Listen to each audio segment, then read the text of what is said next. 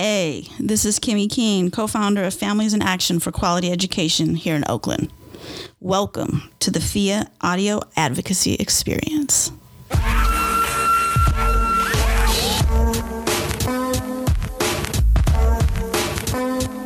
And in this episode, we're doing something a little different. We are actually crossing some color lines, man. I'm getting a good friend of mine in, somebody who I consider a mentor, a leader in this work, and has been doing work in Oakland for a really, really long time, and one of the most outspoken and passionate people about education that I know.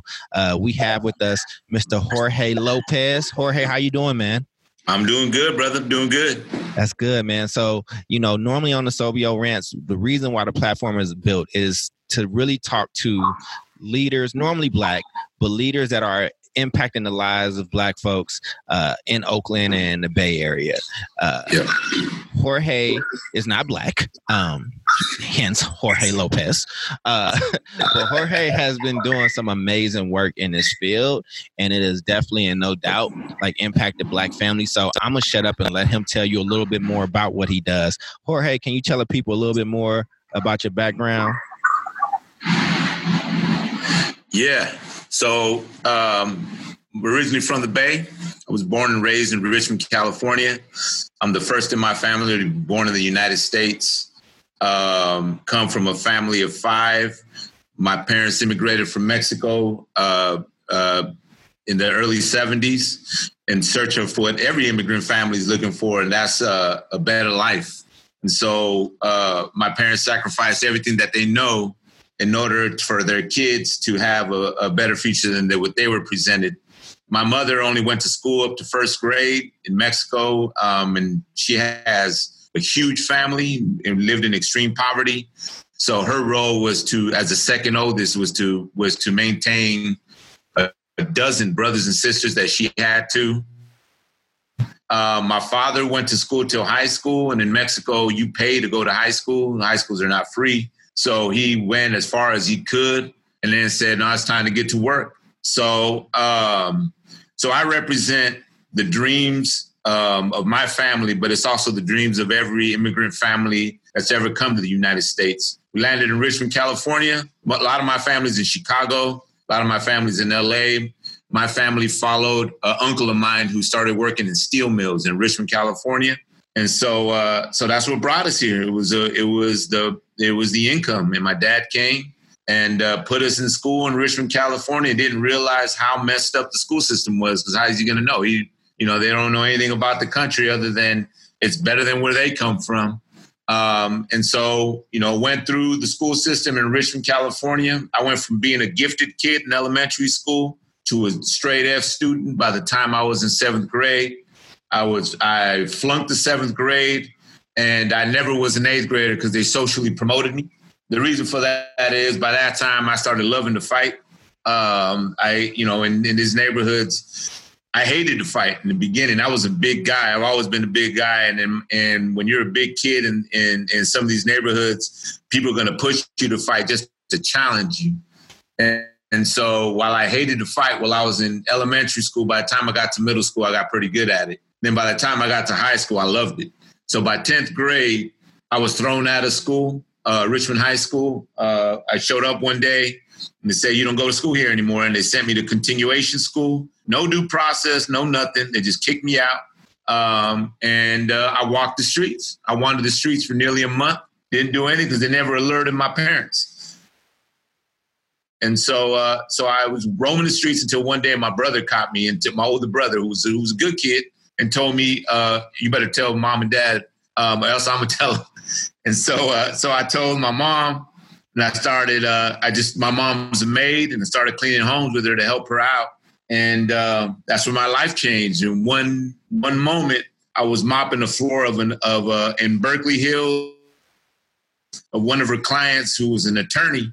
And so the attorney told me, what are you doing out of school? And I told her, I don't go to school anymore. And she said, no, that's not right. Went and talked to my mom, and my mom, in her broken English, told her, you don't understand where we live. Schools are not safe. They threw my son out. They sent him to a gladiator school, basically. And so he's not going to go there. What good is it that level of education when he's dead?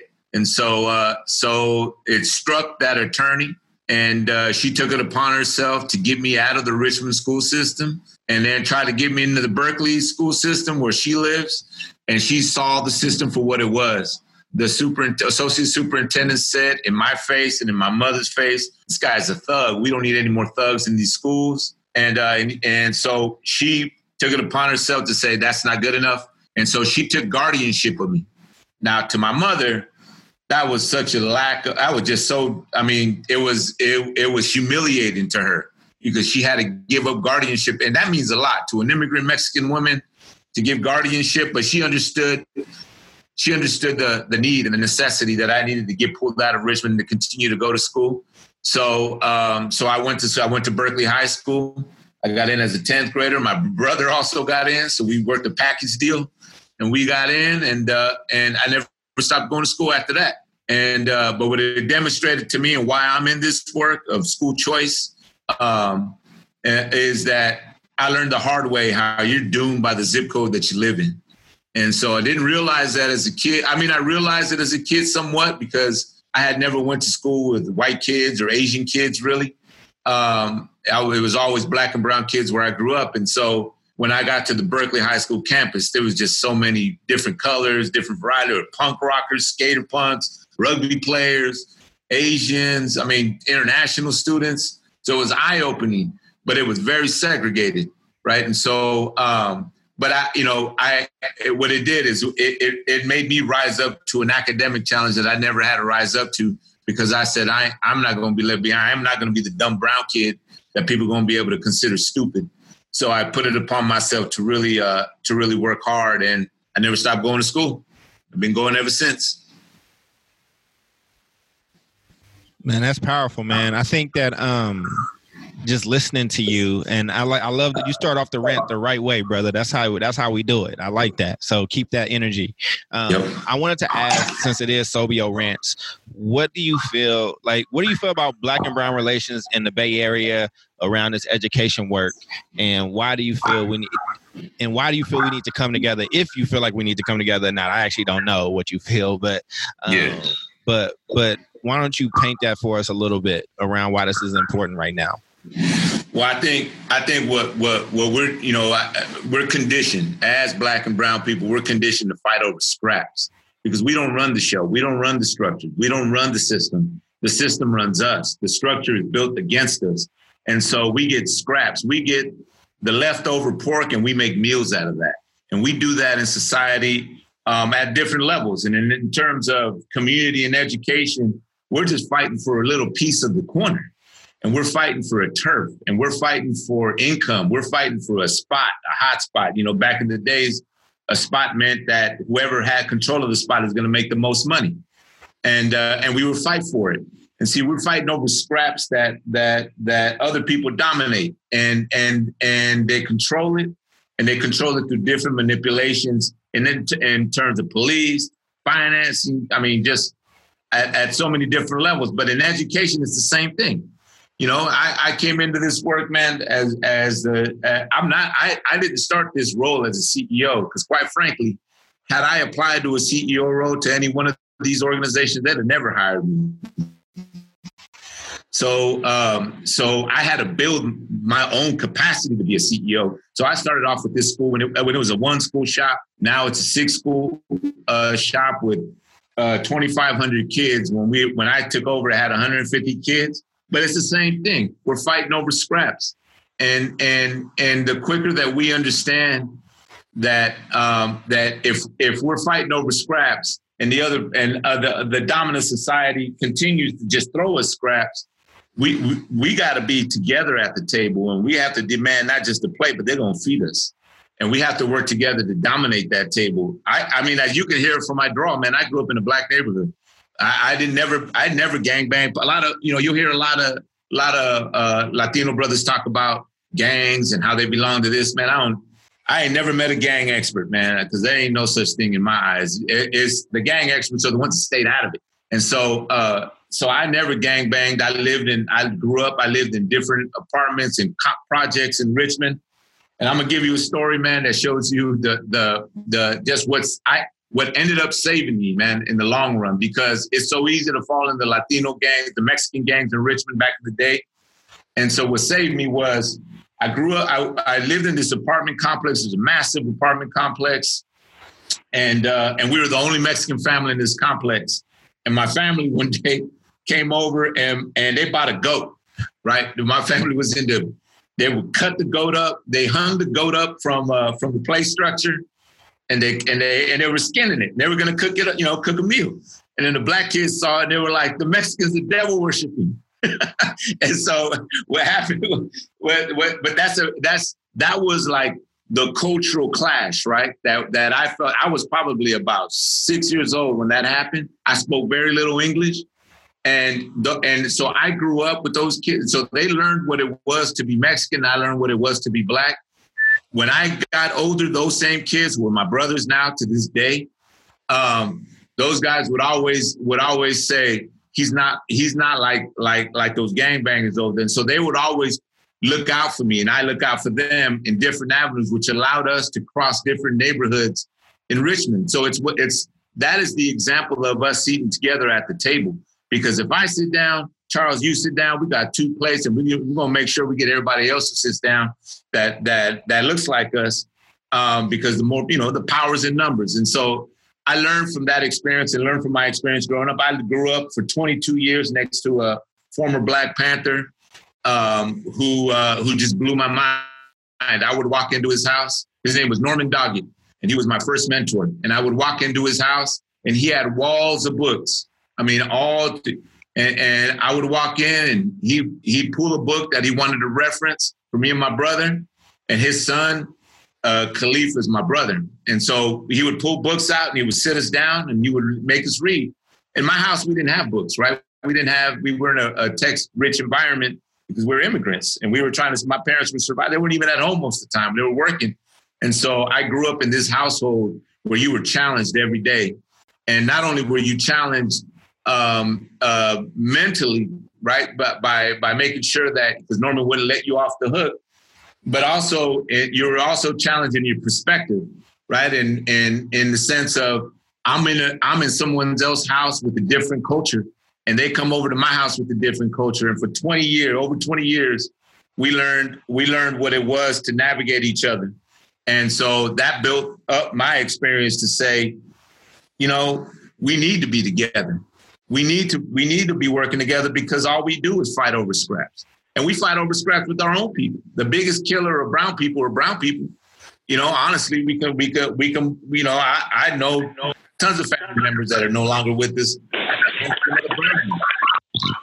So anyway, so I learned quickly, man, that if we're not united, we're divided. And if we're divided, we fall. Man, I appreciate that, man. I think, and so one of the things that I wanted to ask as we kind of had this conversation is, me and you work in education. This is like what we do, right? Yeah. What, I guess I would say most of the people that listens to this podcast, and they're not into education the way we are. They are like civilians around education stuff. So in closing, like what do you want just the average listener, the average parent, Black, Latino, whomever, that's really struggling with this system, really struggling with education, like what do you want them to know? Give us some of that wisdom. Every day, Black and brown kids are getting killed with invisible bullets in public schools, period. We're being murdered, man. We're being murdered with low expectations. We're being murdered with stumbling tongues. We're being murdered with a lack of belief in our abilities. We're being murdered every day by people who do not care and who have no aspirations for us other than for them to collect a paycheck. Then we have the political leaders who are scared. I mean, school choice only became an issue when poor Black and brown families got it, because nobody ever said a damn word about public school choice when it comes down to private schools, right? Private schools have been around forever. And so only when Black and brown families had the ability to choose a public school of their own is when it became an issue. So I want the public to understand just how far we are from really knowing and holding public school and public school officials and politicians accountable. Because I'll tell you, man, only in education would this scenario be set up where a person who sits on a school district board, that school district goes bankrupt 2 times over the last decade. They're horrible practices. They send, their lowest graduation rates are among Black and brown kids. And then that person can say, you know what, I'm going to run for higher office, only in education. Could you imagine if a medical board, what would happen if a doctor lost more than 80% of their patients and then said, you know what, I'm going to run for office? Man, that would be crazy. That person would, we would laugh at that person's face. If an attorney were to say, if he would be disbarred and he would be bankrupted and it was like caught up like an Arthur Anderson scandal in Enron where these guys manipulating books and then say, you know what, I'm going to run for president. And only in education is that allowed. Why? And then today, man, for example, I hear, there's this whole vaccination law. Like these people, there's a whole crowd of people that are resisting immunizing their children because of their personal belief. And so at the Capitol to protest, protesters chained themselves up to the front of the door. One protester threw blood at the governor. There was arrests. But how come we ain't doing that? Do we realize how many Black and brown kids are being sent to death by the school system? I mean, the fact that in Richmond, California, right now, as we speak, Kennedy High School has 0% Black students proficient in mathematics. That's a damn crime, man. People need to be indicted for that. But instead, what they do, I'm just going to run for city council. So we have to wake up and realize that the biggest structural impediment that is being imposed upon the youth is education. And no one has expectations for Black and brown kids, and no one will until we rise up and we do, and we realize that it's a structural problem and we're being sent to death. And for the longest time, and Charles, man, I've been talking to you about it for a while. I run this organization, man. I'm looking down at the kids in our program right now as I speak, man, and I'm so happy for them that they have an opportunity to be happy, to grow, and to be challenged. We have to challenge our youth. We have to get them ready for the realities of the structural issues that are going to face them in America. And it's going to kill them unless we get them ready. So we have to fight the system harder than what we're doing, way harder than what we're doing, because every day our kids are dying. Man, that's you just said a lot, man. I appreciate it. That's why I wanted to get you on this podcast, because you really bring it. And just in closing, man, this is the last one, I promise. So what do you want the parents that feel powerless, that feel trapped in these systems, that feel trapped in this education, this miseducation system, man? Like, what do you want those parents to do, or give them some power back? Like, give us a good word, Jorge, to take us out. I'm gonna tell you that the power is in their hands. The power is in the family's hands. The power is in then the whole. It's the taxpayer dollars. If you really think about what is a school district is what? They don't produce any money. They take money and they use money, and they use taxpayer money to destroy their taxpayers' kids if you're Black and brown. Now, it may work in affluent areas. So I want the families to know, number one, just how messed up the school system is. And this is not just in Richmond, California. This is not just in Oakland, California, San Francisco, Los Angeles. Go to Chicago, go to New York, go to Denver, go to any place where there's Black and brown kids. I always tell my families when we have orientations, I'll say, if I drive up and down the highway and I see Black and brown kids, I know the school system is messed up. Now, that's a jacked up reality to think about, but it's real. If you see Black and brown kids, you already know the school district is messed up. Why? And why do we tolerate that? And why do we tolerate politicians using our kids as leverage, right? Using these positions on school boards as leverage. It's a stepping stone. And so families have their voice.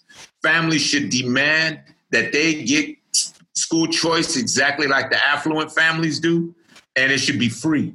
And we should not let anyone take that away. Right now, there's an attack on the school system and it's being pumped mainly by the teachers' unions. Don't buy that crap. That stuff is the reality is when the majority of the schools are black and brown, you go into those classes. I encourage families, go into the schools. Walk in. That's your school. You're paying for it. Go check it out. See what's going on. I do it all the damn time. I want them to kick me out. I walk in there just to see what's going on. And I can tell you, there ain't no learning going on in the inner city public schools. I don't give a damn. People can say what they want to say, be politically correct. I ain't never played that game. So families, go see where your kids go. Families fight for school choice. Families understand it's your school district, not theirs. And with that, man, I appreciate you, Jorge. Is it okay for families to reach out to you? Can we give out your contact information? Absolutely. Absolutely. Want me to give it out? Yeah. So my email is jlopez@amethodschools.org, all one word. That's the best way to get a hold of me, honestly. I'm an email guy, but reach out to me. I'm always available. I love doing this. I love focusing on it. I've been focusing a lot more on external issues, simply because I can see that the status quo is trying to rise up and eliminate school choice for families, and I ain't gonna have it.